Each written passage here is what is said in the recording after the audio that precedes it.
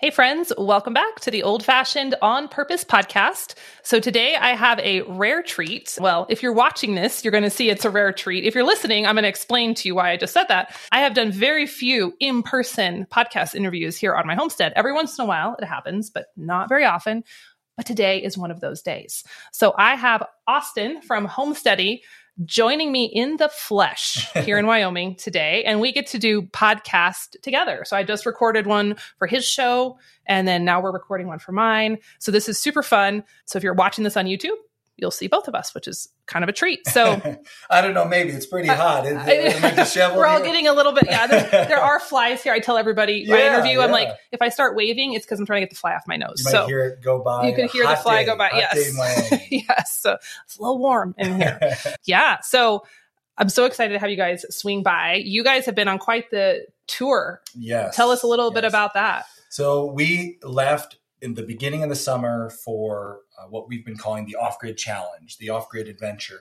Our family has been wanting to build a new homestead. We've been homesteading for over a decade, but we wanted to kind of reset what we've been doing and go off-grid. Yeah. And for about 6 months, 9 months, we were planning and designing an off-grid homestead. And then I realized I was making a huge mistake. I was the gardener designing a garden who had never gardened, right? I was designing a market garden and I never did a raised bed. So we figured, you know what, let's go live off grid, experience what off grid life is really like. And then we can come back to this idea of living off grid and designing a life off grid with some experience. And this summer has been some experience. I bet. I can only imagine. And I'm excited to hear what your conclusion was of, getting in there and actually doing the things. Yeah. But I know you're gonna reveal that when you put all of your adventures together in the series, right? On YouTube and a podcast. Yep. So we're going to be covering on the YouTube channel this whole off-grid series. You'll hear about it on the podcast. We've had the wonderful chance to interview lots of different people on this tour. We started with people living off-grid in Alaska. We went through, eventually we were in Alaska for the summer. We're driving home now, which is why we're here in Wyoming. Yeah. And it's a slow go because it's the whole family, all 8 of us, and the dog and the cats. The cat, that's impressive. Yes, you brought the cats. The cats was next level. Yes. We almost brought the goats, but that was just it's harder to fit in a van. It was the border. Yeah. Honestly, the border check, it was like we'd lose our goats at the border. Yeah. So we've been going and we've been having really great conversations. And this is the last one. We got to talk to Jill today. And like she said, she'll be on in that series. So stay tuned. Yes, you'll get the grand conclusion, which I'm very curious to hear what they decided. We have a really fun topic today. We were discussing like what we could chat about. We're going to be talking about homesteading myths, lies, and opinions. We're going to get into some controversial topics today. You and I might not even agree on some of this. So this will be fun. I love talking to people I don't agree with. I think it's so good. Whenever I do these episodes, like I was telling you before I hit record, I'm always nervous and my audience generally loves them because I think everyone just wants to hear the truth and nothing but the truth. They just want to hear it put out on the table and just have frank discussions. And Jill, you mentioned it just there, right? We might not agree because we have a different experience, right? So people listening, we have a list here to go through and they might agree with half and think the other half is baloney. Yeah. But it's all our experiences. Just good to see things from someone else's angle, especially in the world of homesteading where we can kind of get in our corner and think our corner is the right corner. Yeah. So. I think it's really healthy in so many areas. So, but before we get into the juicy stuff, I was interested in something you said. You've been homesteading for over a decade. Yeah.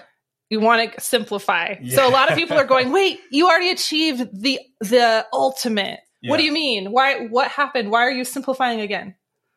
Great question. We started homesteading. My son is sitting in the studio right now, my oldest. He was on his way, and we decided we were switching from being a couple who lived in an apartment and ate Taco Bell to, well, we got a baby to think about now, so we got to do better.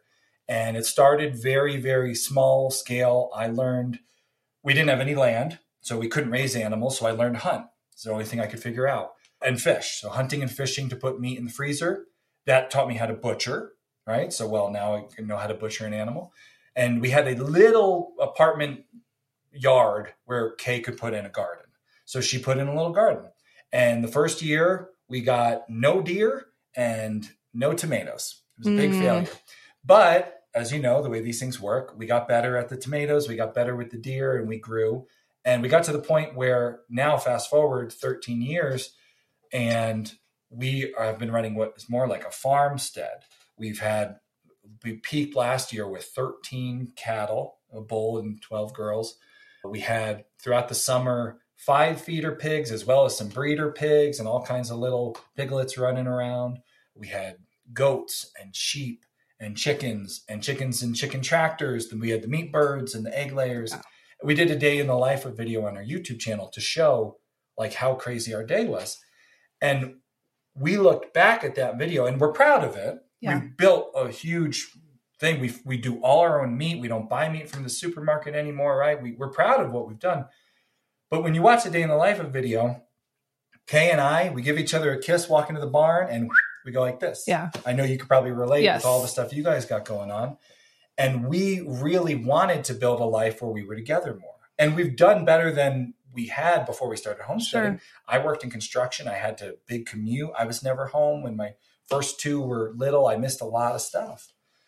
But now as things grow, we're very, very busy. They're very busy helping us, the kids. And so it's gotten to the point where we realize we need to reset, simplify again.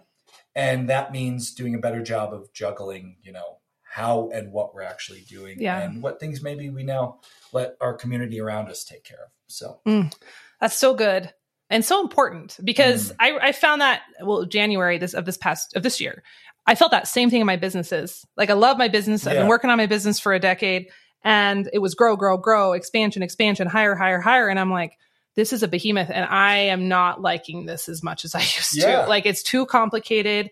There's too many irons in the fire. And I just started purging. I closed down programs. I let some employees go. They were good employees, but I'm like, we're too big. Like there's too much. And it felt so good. I'm still in that mindset, but to have that self-awareness is sometimes hard, but it can feel really good once you lean into it. We say it's like when you're homesteading, it's like pruning a tree. Yes. You have to. Yeah. Otherwise the fruit gets too big and the leaves you break and you get disease. Yeah. So it either will happen by, as you've probably seen, if we grow too big too fast, there'll be failures. Yes. Right. Or we can self-prune. And we've had both. Yeah. So, and that's part of this list today. We're going to talk about a lot of failures, a lot of things that we've learned the hard way. And sometimes we've been smart enough to self-prune. Other times things have gone wrong. Yeah. Good life lessons, though, all the way around. Always. Okay. So should we get into the list? Yeah. Are you ready for this? All right. Okay. First one on the list. Livestock breeds. They may not be as important as you have been told. Please divulge. We have so we've been homesteading over a decade. We've had livestock since he was my son. I keep pointing to my son. He's in here, we promise. He's in here. He was 1 year old when we got his first batch of chickens. Okay. So 12 years we've had livestock and we've had chickens. We've had, I already said chickens, cows, sheep, goats, pigs. We even had camels for a short my while. goodness. We had dairy camels. Okay. That's a new one? Awesome. I don't know what to say. I've never had a camel guest before. So we've had all kinds of livestock. Kay loves new animals. Since she was a little girl, it was her thing to get a new animal, try something new. And so we try pretty much everything. And we have tried many different breeds. And so what we tell people nowadays when people say like, oh, well, what's the best breed for, I want to get pigs or I want to get a cow, right? Family milk cow. We have a lot of experience with family milk cows. We have mini Jerseys. And we love our mini Jerseys. They're an amazing breed for your, small homestead where you can go out and milk it. It's not a high production. You can milk by hand. It's great. We talk a lot about them on our channel, mini Jerseys, and on our podcast. So someone might see our show and be like, I need a mini Jersey. It's the best breed for a homestead milk cow. I would even have said that in videos. That's the best breed. Yeah. But what they may find is what we found when we got into mini Jerseys. They're high demand. Low supply, they're expensive, they're hard to find. They could spend 5 years waiting for that mini Jersey, finally get it, or they could say, you know what, the breed's not that important. Yeah. Let me get a regular size Jersey and breed down. Or even better, the farmer down the road has whatever breed, and they're willing to help me. When we got into pigs, I had 0 pig experience. We wanted to try the heritage pigs, and all we could find was a farmer near us who was raising commercial Yorkshire landrace cross, big pink pigs. And, we were new and, wow, we want to do the heritage thing, but, these are here. Let's try it. That farmer, Tom Dexter, has become one of my biggest mentors because he was close to me. He wouldn't let me buy a pig from him until I came and toured his farm. He said, listen, you're going to do it all wrong. Come see my farm, see how I do it. So it didn't matter the breed. I was new, right? Yeah. How many times do we get into a new animal and wind up it gets sick because of a mistake we make? It could wind up dying. So in the beginning, don't worry about breed. Yeah. What we always tell people is find your closest farmer or homesteader who's willing to take you and actually help you. You know, you can find a lot of people selling stuff on Craigslist, but someone who's willing to work with you, give you advice. I have called Tom Dexter. I've been homesteading now, we said 13-ish years. I've called him every year since I first called him. Yeah. Not for pigs anymore, but still for advice on pigs, you know, breeds, all kinds of things. So that we find is much more important than the specific breed. I totally agree with that. And I see a lot of new homesteaders getting hyper focused on the breeds. Yes. Like I like the heritage idea, the heritage breed idea. Yeah. We've had very few because, I mean, Wyoming is close to nothing.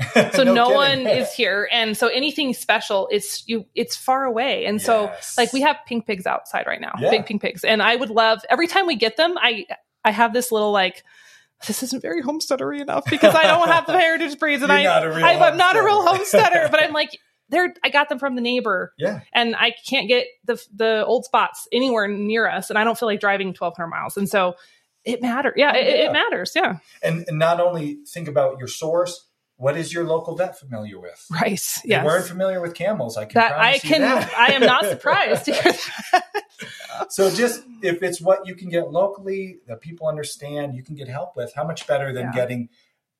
You might see a YouTuber who loves their IPP. Yes. You might see a YouTuber who loves their old spot, whatever it is. There's a million different things out there. And great. I love mini jerseys, but there's things more important. Yeah, I agree.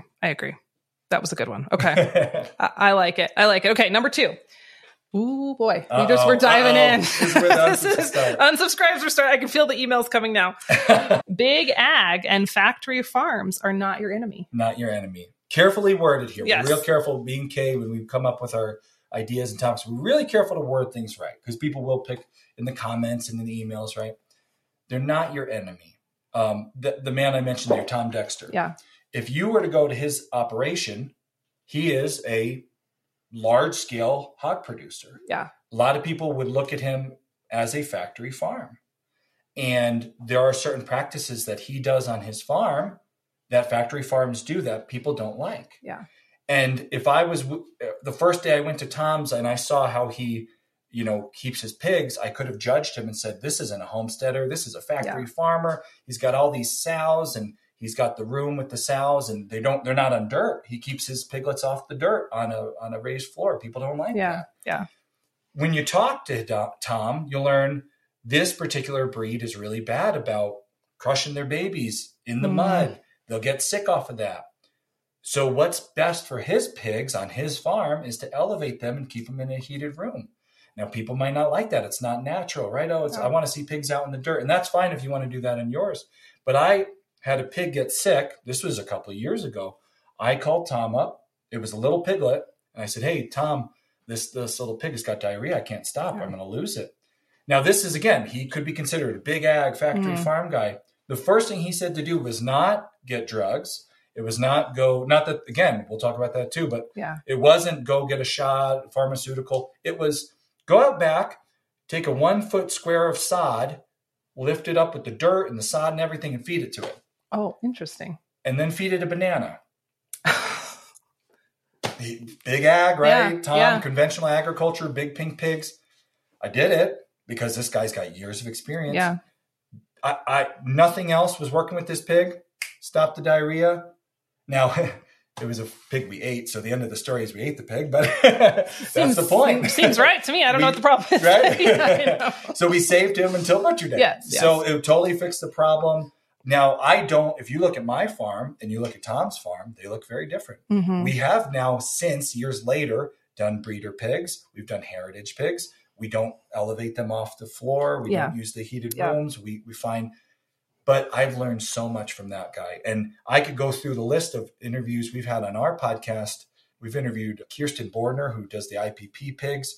She works in a grow facility for turkeys, factory farm, right? It's a big grow house where they put the turkeys on one side. She handles diseases and cross-contamination. When all the turkeys drop dead, she comes and figures out what's wrong. How much have I learned from Kirsten, right? Like, so these people who work, and you talk about this, we got a sneak peek at the book, Jill's book. You talk about this a little bit, how people wind up working in a factory farm or an big ag. Maybe it's the way their family's done it forever. Yes. Maybe it's just how they've learned to do things. There's so much knowledge, right? Yep. They have so much more knowledge than us. Who knows more about pigs, me or Tom Dexter? Tom Dexter. Yeah. So we can learn so much. They're not our enemy. Yeah. Even if we don't like everything someone does, we can still learn a lot. Yeah. I think that's so important. And I think as homesteaders, I know at least I think a lot of us have dipped into, because we get passionate, right? We've dipped into like all pasture, all regenerative, it's all bad. It's all industrial. And I have definitely been there. But as I've just kind of matured a little bit, and also what's that saying?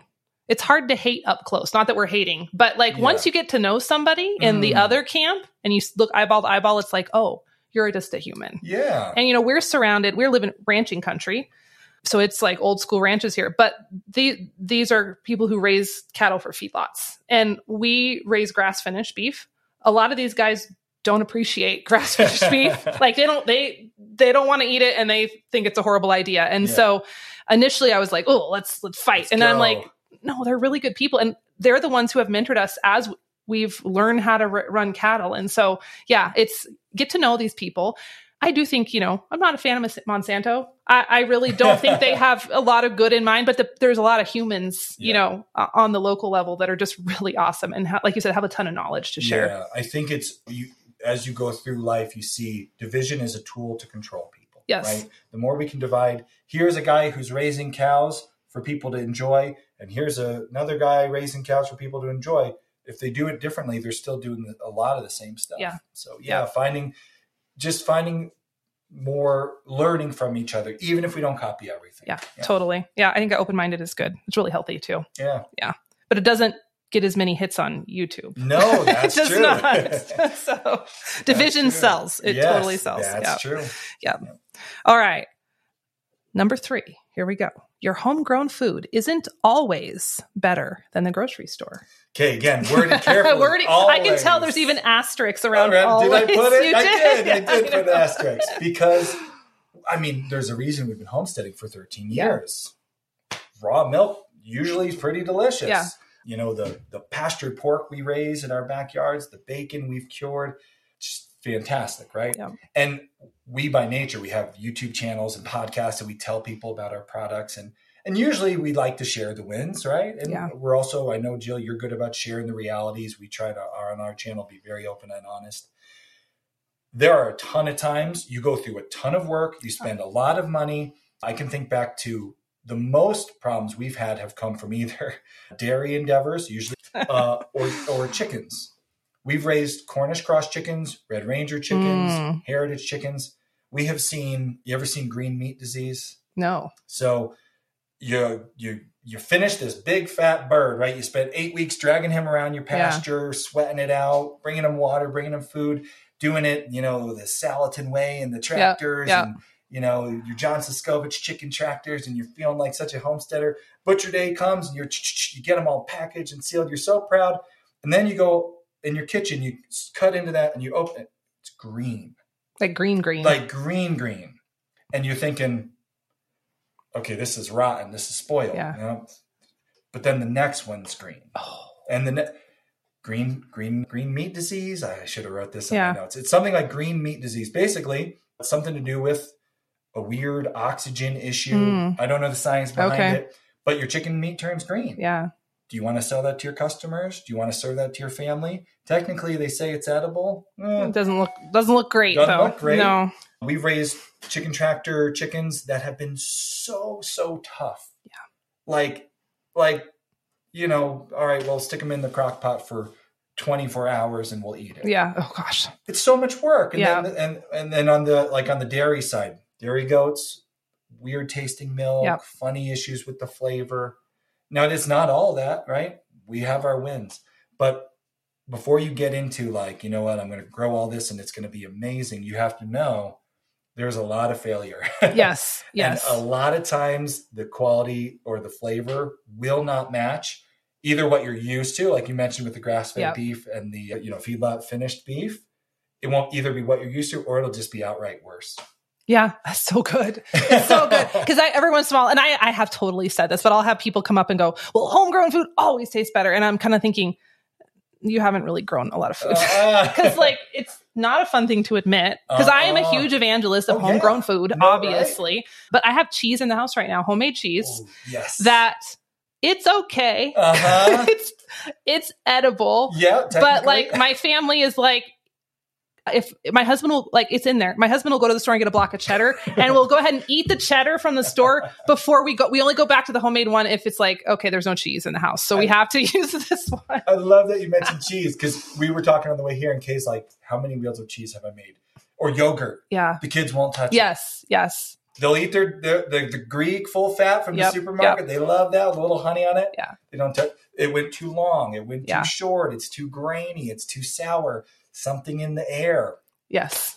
Dairy is such an art. Hard. It is it is so hard. I love it, but it's so hard. Yep. Yeah. What are some other ones? Yeah, I've had a lot of those. I had a big shock when I first started making sourdough bread back in the day. I was just like, it's sourdough. I went to 100% whole wheat right away because I'm hardcore like that. And I'd be like, look at honey, I have homemade bread for supper. And it was like, it would choke you going down. But yeah. And I was like, I didn't want to admit it, but it's really not better. It's actually worse. Yes. Right. Yeah. Now I can actually make bread that's better than the store, but it took me a long time. Yeah. We did a batch of bacon. This was last year. Homesteading 12 years here, right? I got some. We did a batch of bacon. We oversalted it. It was inedible. Yeah. We had to serve it, slice it, and bacon. We like literally raised the breed. We had breeder pigs, got the little ones, raised them up on the pasture, the whole thing, butchered it ourselves, hung it, put in the house on the right temperatures, cut it, brined it, every single step. You were invested in that bacon. There was no reason for me to tell anybody this is awful bacon. This is like, I look beautiful on Instagram. Yes. It was gross. We had to re-brine it in just plain water to suck out some of the salt, and then serve it only on like BLTs, because the tomato and lettuce would forgive the saltiness of the bacon. Yeah. So you got to be ready for that reality. It's sometimes you really mess up, and sometimes it's just not what you like. Yeah. What do you have any, or how do you handle that when you have such like bacon disappointment's big disappointment? Do you have any words you tell yourself when you're hitting those roadblocks? Chicken's got to eat. Yeah. Right. Yeah, that's true. That is the one good thing. There's always something that will eat the failures. That is actually really one of the best ways. You just having chicken, and you talk about that in your book, right? Like just having chickens makes every failure. Yeah. Hey, you know what? The cheese, a lot of protein. Chickens can have some cheese. Having pigs has been awesome for failures. Yes. Nothing, and this is something, when you have a homestead with these particular things, chickens and pigs, really nothing goes to waste, but your time invested in a high quality product. Yeah. You could say, well, we learned from it and we're sharing it with others. So there's value there too. Yeah.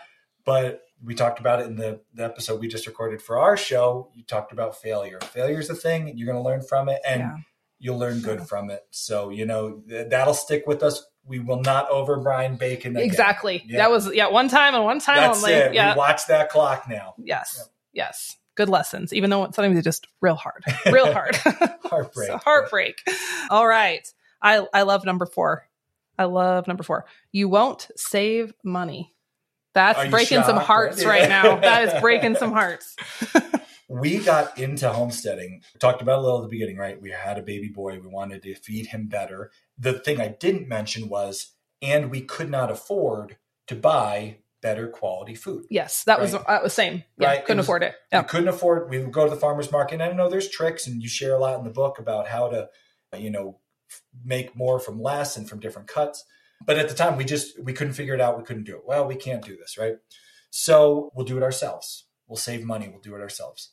And what we have learned after doing it now this long and with all the different livestock is, generally speaking, what will happen is you will spend way more than you would at the supermarket for sure. Yeah. If you're really good and you get your systems really well, you can usually match your farmer's market, maybe do a little better. But people who sell stuff at farmers markets aren't always great with their pricing, and they're probably losing money.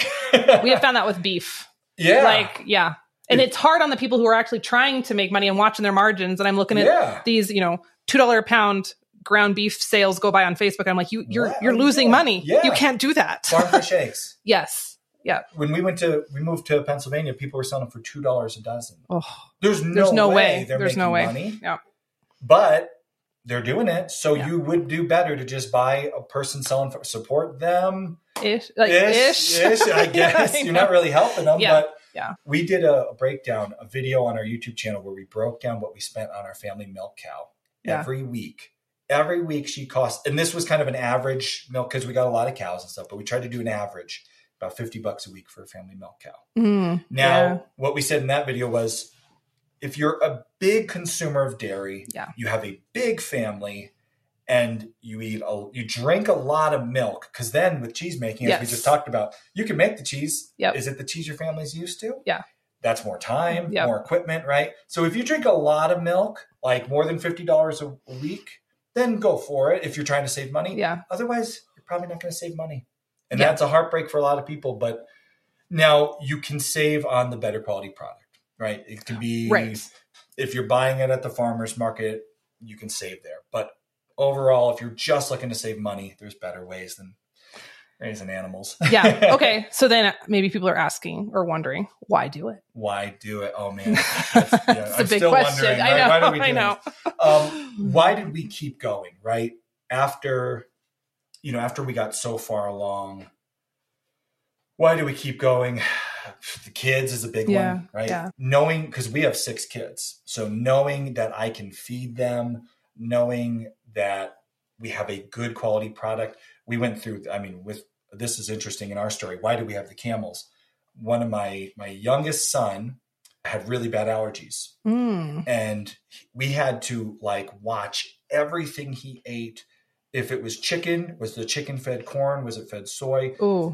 Just to give you an idea, birth or, they track kids' weights, percentile. You're in the first percentile. You're in the 100th percentile for weight. He was his whole first few years of his life in the 10 and under, as far down as scary. Yeah. So it was, we got a camel because camel milk is super hypoallergenic. Interesting. Definitely don't save $1 on No. I don't imagine you save no camel money saving. One of the most expensive endeavors we've ever done.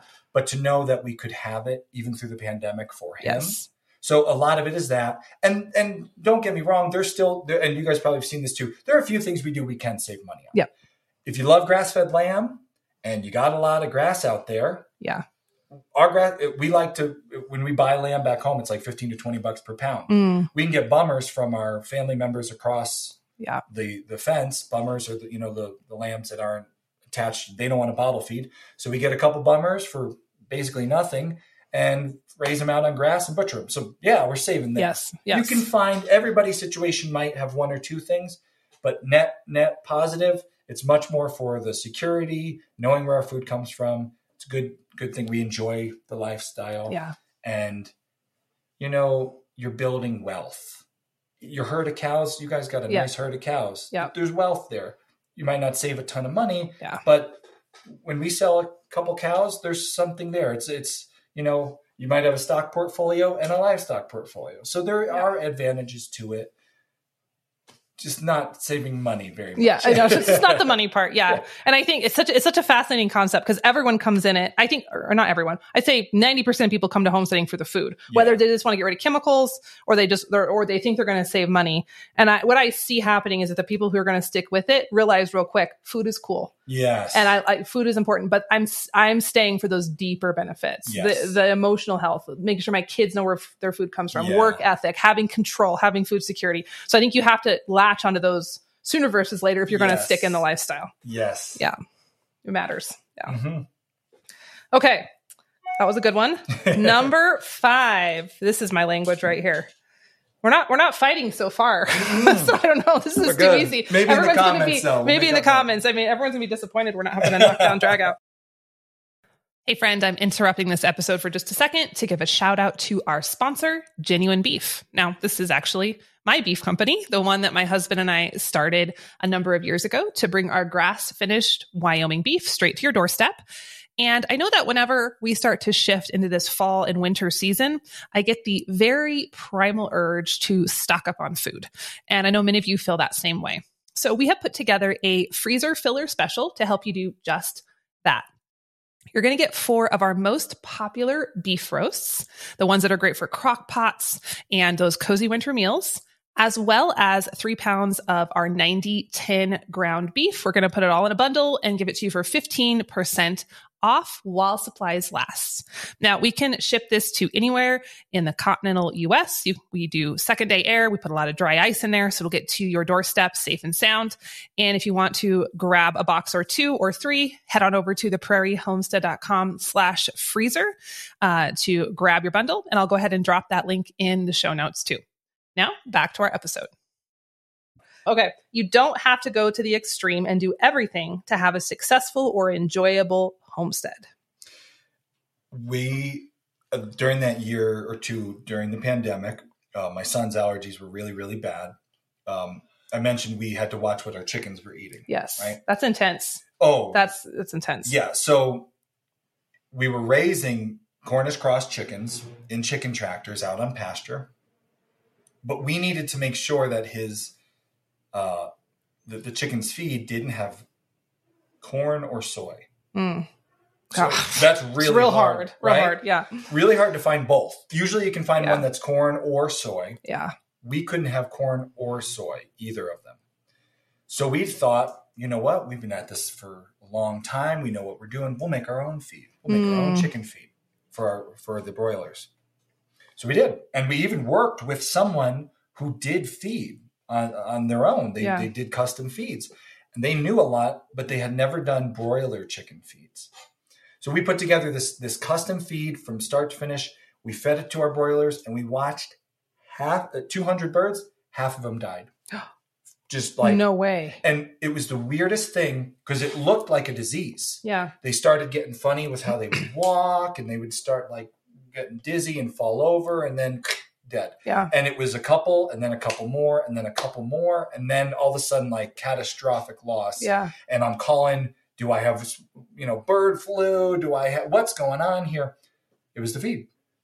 We did it wrong. They didn't have enough. And I don't remember now because I don't make my own feed anymore. Yeah.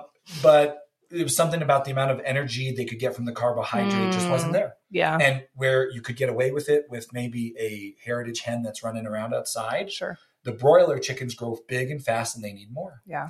So the moral of the story was we tried to do everything just on that chicken, and it was a big, big failure. Yeah. There are people who are out there making feeds. Support them. Find a good quality feed. Find something you like. You don't have to go buy, if you don't want to, you don't have to go to your big boxes and buy that feed.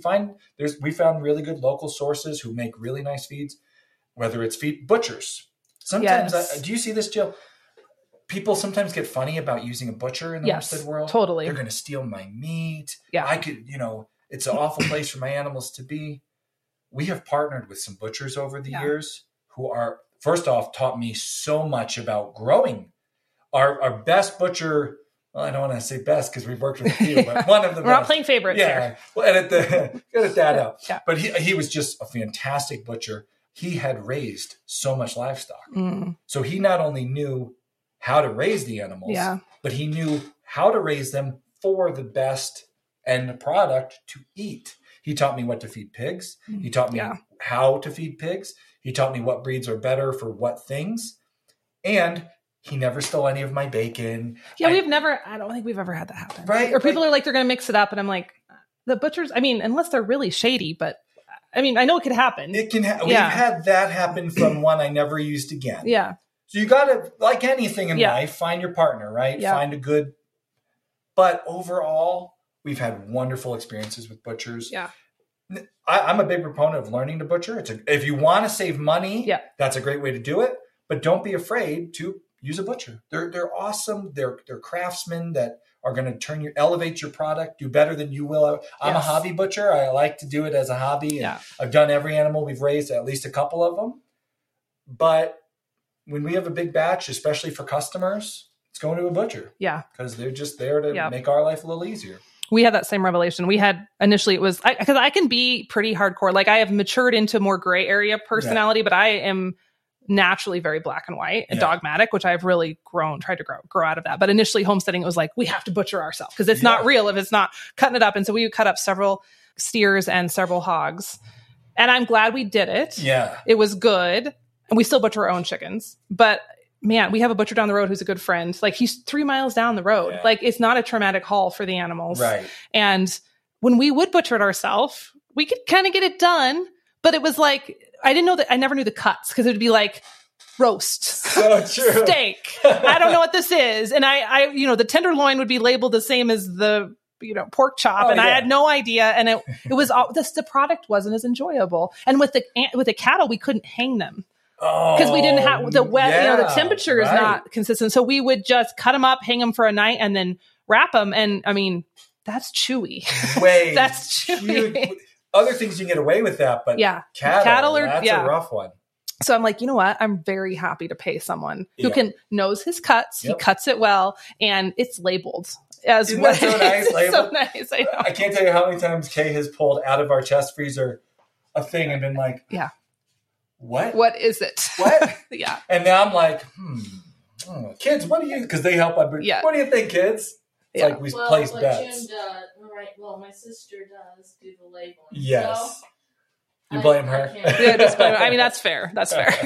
But, I think that's such a good example because it's okay to admit that you're not doing something, like someone else can do it better. Yeah. And then when you do find the thing that you do better, sink into that. Like we hired someone to butcher our chickens once.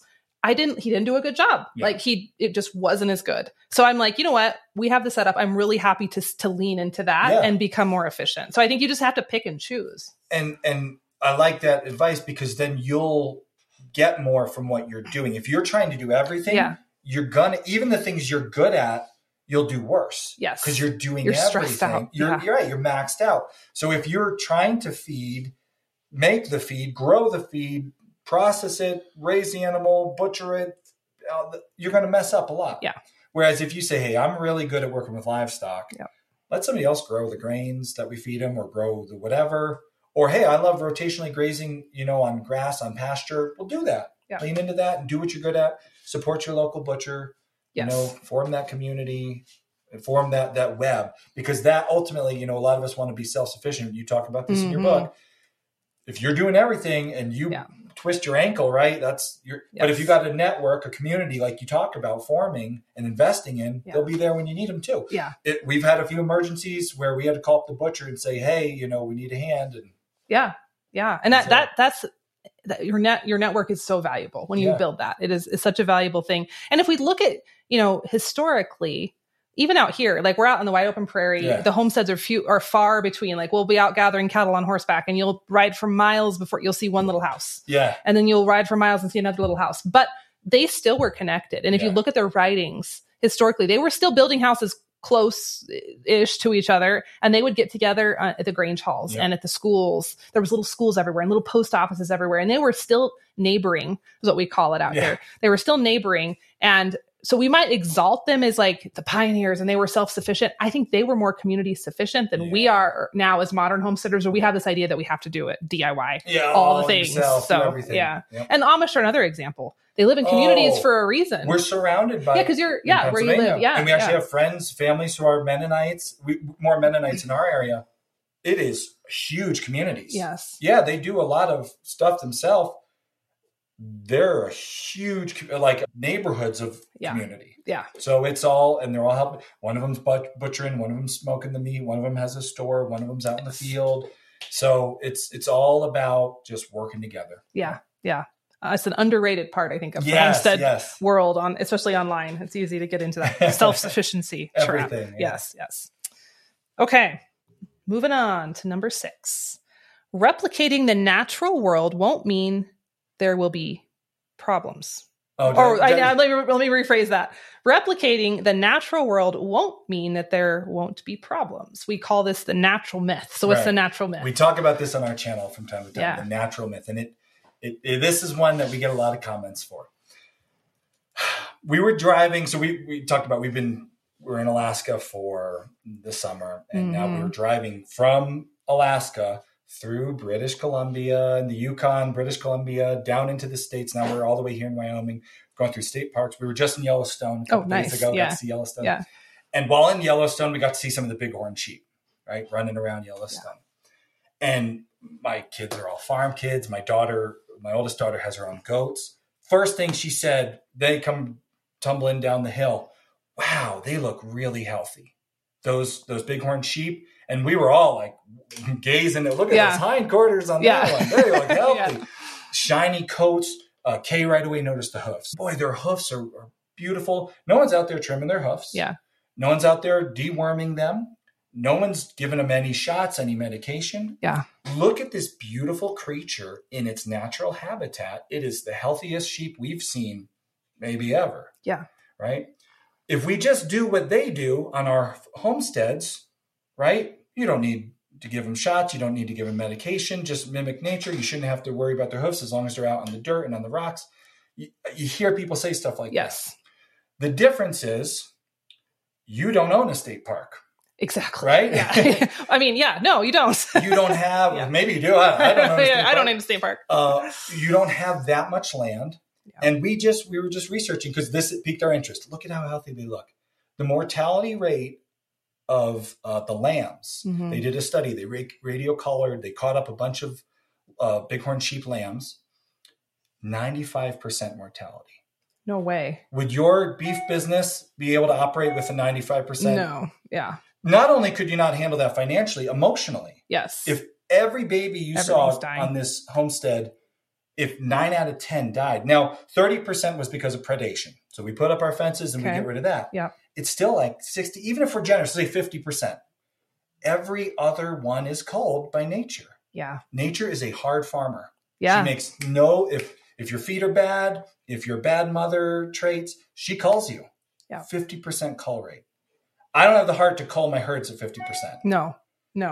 I don't have the heart to watch a sick animal. And this was interesting. The 60% mortality after you took away predation was mostly pneumonia. And this is where we base this whole principle of the natural myth. There are some people out there, and if they want to do this on their homestead, I will not argue. Hey, it's your homestead. Yeah. You do what you want. They don't want to use pharmaceuticals. Yes. Right? Yeah. We've had pigs get pneumonia. We've had our cows get pneumonia. Yeah. Our precious mini Jersey cattle have had pneumonia. Yeah. We've had in the past instances of this. These bighorn sheep, 50 to 60% mortality, mostly pneumonia. Now you can give them a shot, a pharmaceutical, and it will. I've never lost an animal that we've treated with a pharmaceutical to pneumonia. Yeah. Never. Or you can mimic nature, but you have to be ready to accept a 50, 60% death rate for certain things. So although we try to honor the natural practices, right? We rotationally graze. Yes. Right? We try to move things on fresh grass as much as possible. We try to make sure that our goats have, gravel and rocks to jump around on. We're also going to trim their hoofs. Yep. We try to prevent medical problems. We don't want to depend on pharmaceuticals. We've seen when you go to goats, the world of worms. Oh man, that's worm problem. If you don't avoid it, we got to talk to last year, the author of Raising Goats Naturally. Oh yeah. And she talked about like the best thing you can do for worms is avoid it. And that's all in how you manage. And that's mimicking nature. Sure. But at the end of the day, you will face a problem. Something will go wrong. You'll have that. And if you're not willing to take advantage of, like you talk about in your book, some technology, some advances, then you just have to be ready to handle a much higher mortality rate than I could emotionally. Yeah. This is such a good conversation. And I've seen it so many times in the homestead world where we get so hung up on the natural, like the dogma of the natural order. And we have to remember we are still humans interfering. And I mean, there's only a point. Like you said, you can't own a state park. Yeah. And so like, I think about milk cows a lot. There's a lot of times I see homesteader milk cows, and obviously milk milk breeds are skinnier than a beef beef. So you have to kind of calibrate your eyeballs. But you can get so hung up on like, I want to only grass feed my milk cow. Well, when it works, it's great. I would prefer my milk be from a grass-fed animal exclusively. But some of those mamas can't do that, or the grass isn't right because you're putting them on pasture that maybe they wouldn't have chosen naturally, or you're putting 2 calves on them, which nature probably maybe wouldn't have done, or we're pushing production like maybe nature wouldn't have done. And so when we refuse to follow up our own actions with some intervention, I think that can get us in hot water real fast. So I prefer not to feed grain to my milk cow, but if my milk cow is skinny and her body condition is poor, I will give her, I will give her grain because I got to treat her right for the position I put her in. That's a great example. We get that a lot in our channel because we have some that we can grass feed. Yeah. Our mini Jerseys, some of them come from the New Zealand genetics and they're just great. And we're fortunate. We have like acres and acres of Pennsylvania pasture. Yes. But when we got a Guernsey a couple years ago, we had to supplement her. Yep. And it would be cruel to take an animal that's been developed on that and remove it. Yes. It would be cruel to her. So, in my opinion. So if people want to make these other choices, again, the minute I cross the border into your homestead, you want to do things there, it's your homestead. I believe we all should be able to choose on our own homesteads. But that's why we say, you just have to be prepared. If you want to just mimic nature, she culls a lot of animals. Yep. That's such great advice. Such great advice. And the pharmaceuticals is another one, I think. And I think sometimes, obviously I'm not a fan of big pharma in my family's diet or my animals' diet. And I think we can get so hung up on pushing back against that. I don't agree with feeding animals maintenance antibiotics. I don't believe in medicated feed all the time, but that doesn't mean that sometimes they need a shot of penicillin. And, mastitis is one. We don't have it a lot, but every once in a while we'll battle it. We'll try to do some natural stuff. And if it's not working, I'm like, I'm not going to ruin her udder on principle. So I'm not afraid to do that every once in a while, which that's pretty controversial. Sometimes. For us to admit, and we, on our channel, we try, cause people will deal with it, right? Yeah. Try to be very open with, hey, we try to keep our goats from getting worms. Yeah. And we've done in the past, we've made mistakes. We've learned from it. We've lost goats to problems. Yeah. We've learned from it. But if you are just so dogmatic, you won't consider it as a tool to be used. It's not the solution. Trust me.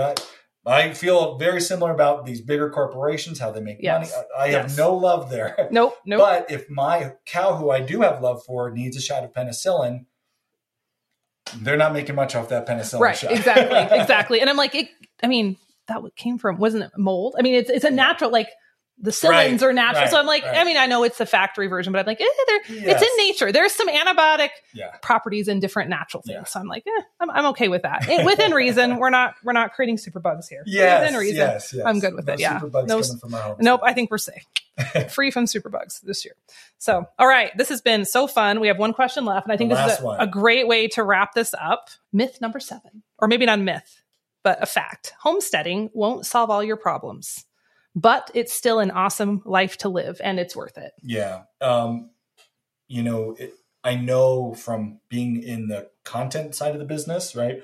We've had a podcast a long time, YouTube channel for a long time. You get the comments, you guys are living my dream. I get that a lot. Right? You're living my dream. And I totally get what they're saying. Like, I understand it. And I love hearing, people appreciate what we're doing, all that, right? Yeah. But it is not a dream when you're in it, right? Yeah. It's a reality. Yes. When you're actually there, it's no longer a dream. There's the cold you talked about in your book, the day you had to, probably not the only day you had to dig out the snow this high to get to the barn. There's a video where we're working on, we have a waterer for our cows that freezes up in the winter. It's a frost-free waterer, but I did something wrong and it freezes. And I'm out there in the coldest day of the year, fingers freezing, and water falling down my back and in my coat, trying to fix this thing and with the torch on it to try to heat it quick, put it back in the ground so it doesn't freeze again. There are some of the worst, saddest days of my life are direct results of homesteading. Yes. One day I can easily remember I felt at my lowest. We lost a sow with piglets.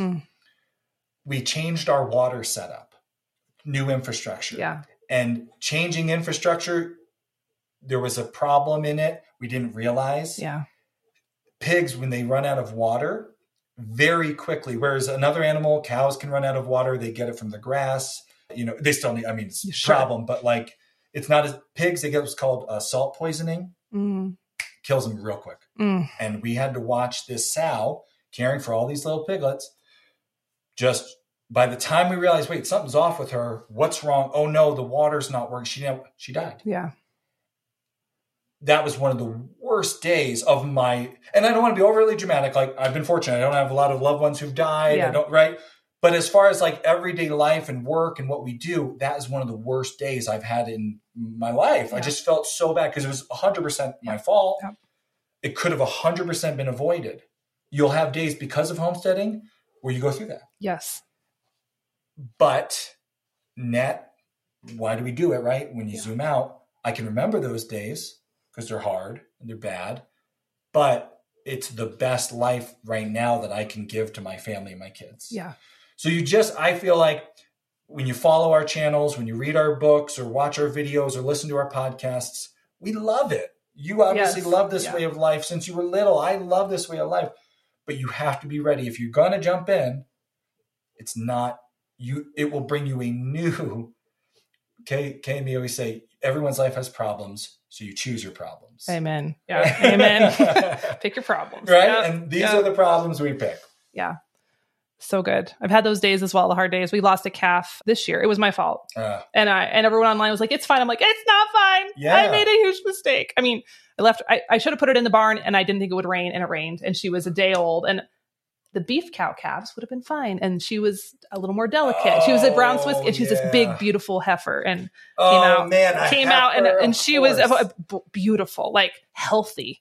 And I came out that morning. I had this little thought when I went to bed, maybe you should go throw in the barn. And I'm like, it's not going to rain. It's fine. It's Wyoming. It doesn't rain here. It rained. And I think she just got chilled enough. And I felt so bad. I was like, I can't even describe how bad I felt, because it's one thing to have an animal die. It's another thing when you caused it, in essence. Right. And I was like, you idiot, you knew better. But yeah, it's choosing your heart, and you have to choose. I mean, you choose your heart. If I was if I hadn't listened to this calling and hadn't chased this dream, I think I would be really miserable, fitting into the prescribed path that someone else told me to live. So I'm like, I could choose that and be that miserable. And this really isn't miserable. There's just bad days sometimes. So those days, I remember that day wanting to quit. And this was, I wasn't a brand new homesteader. This was years in. Being like, no, I'm done. Yeah.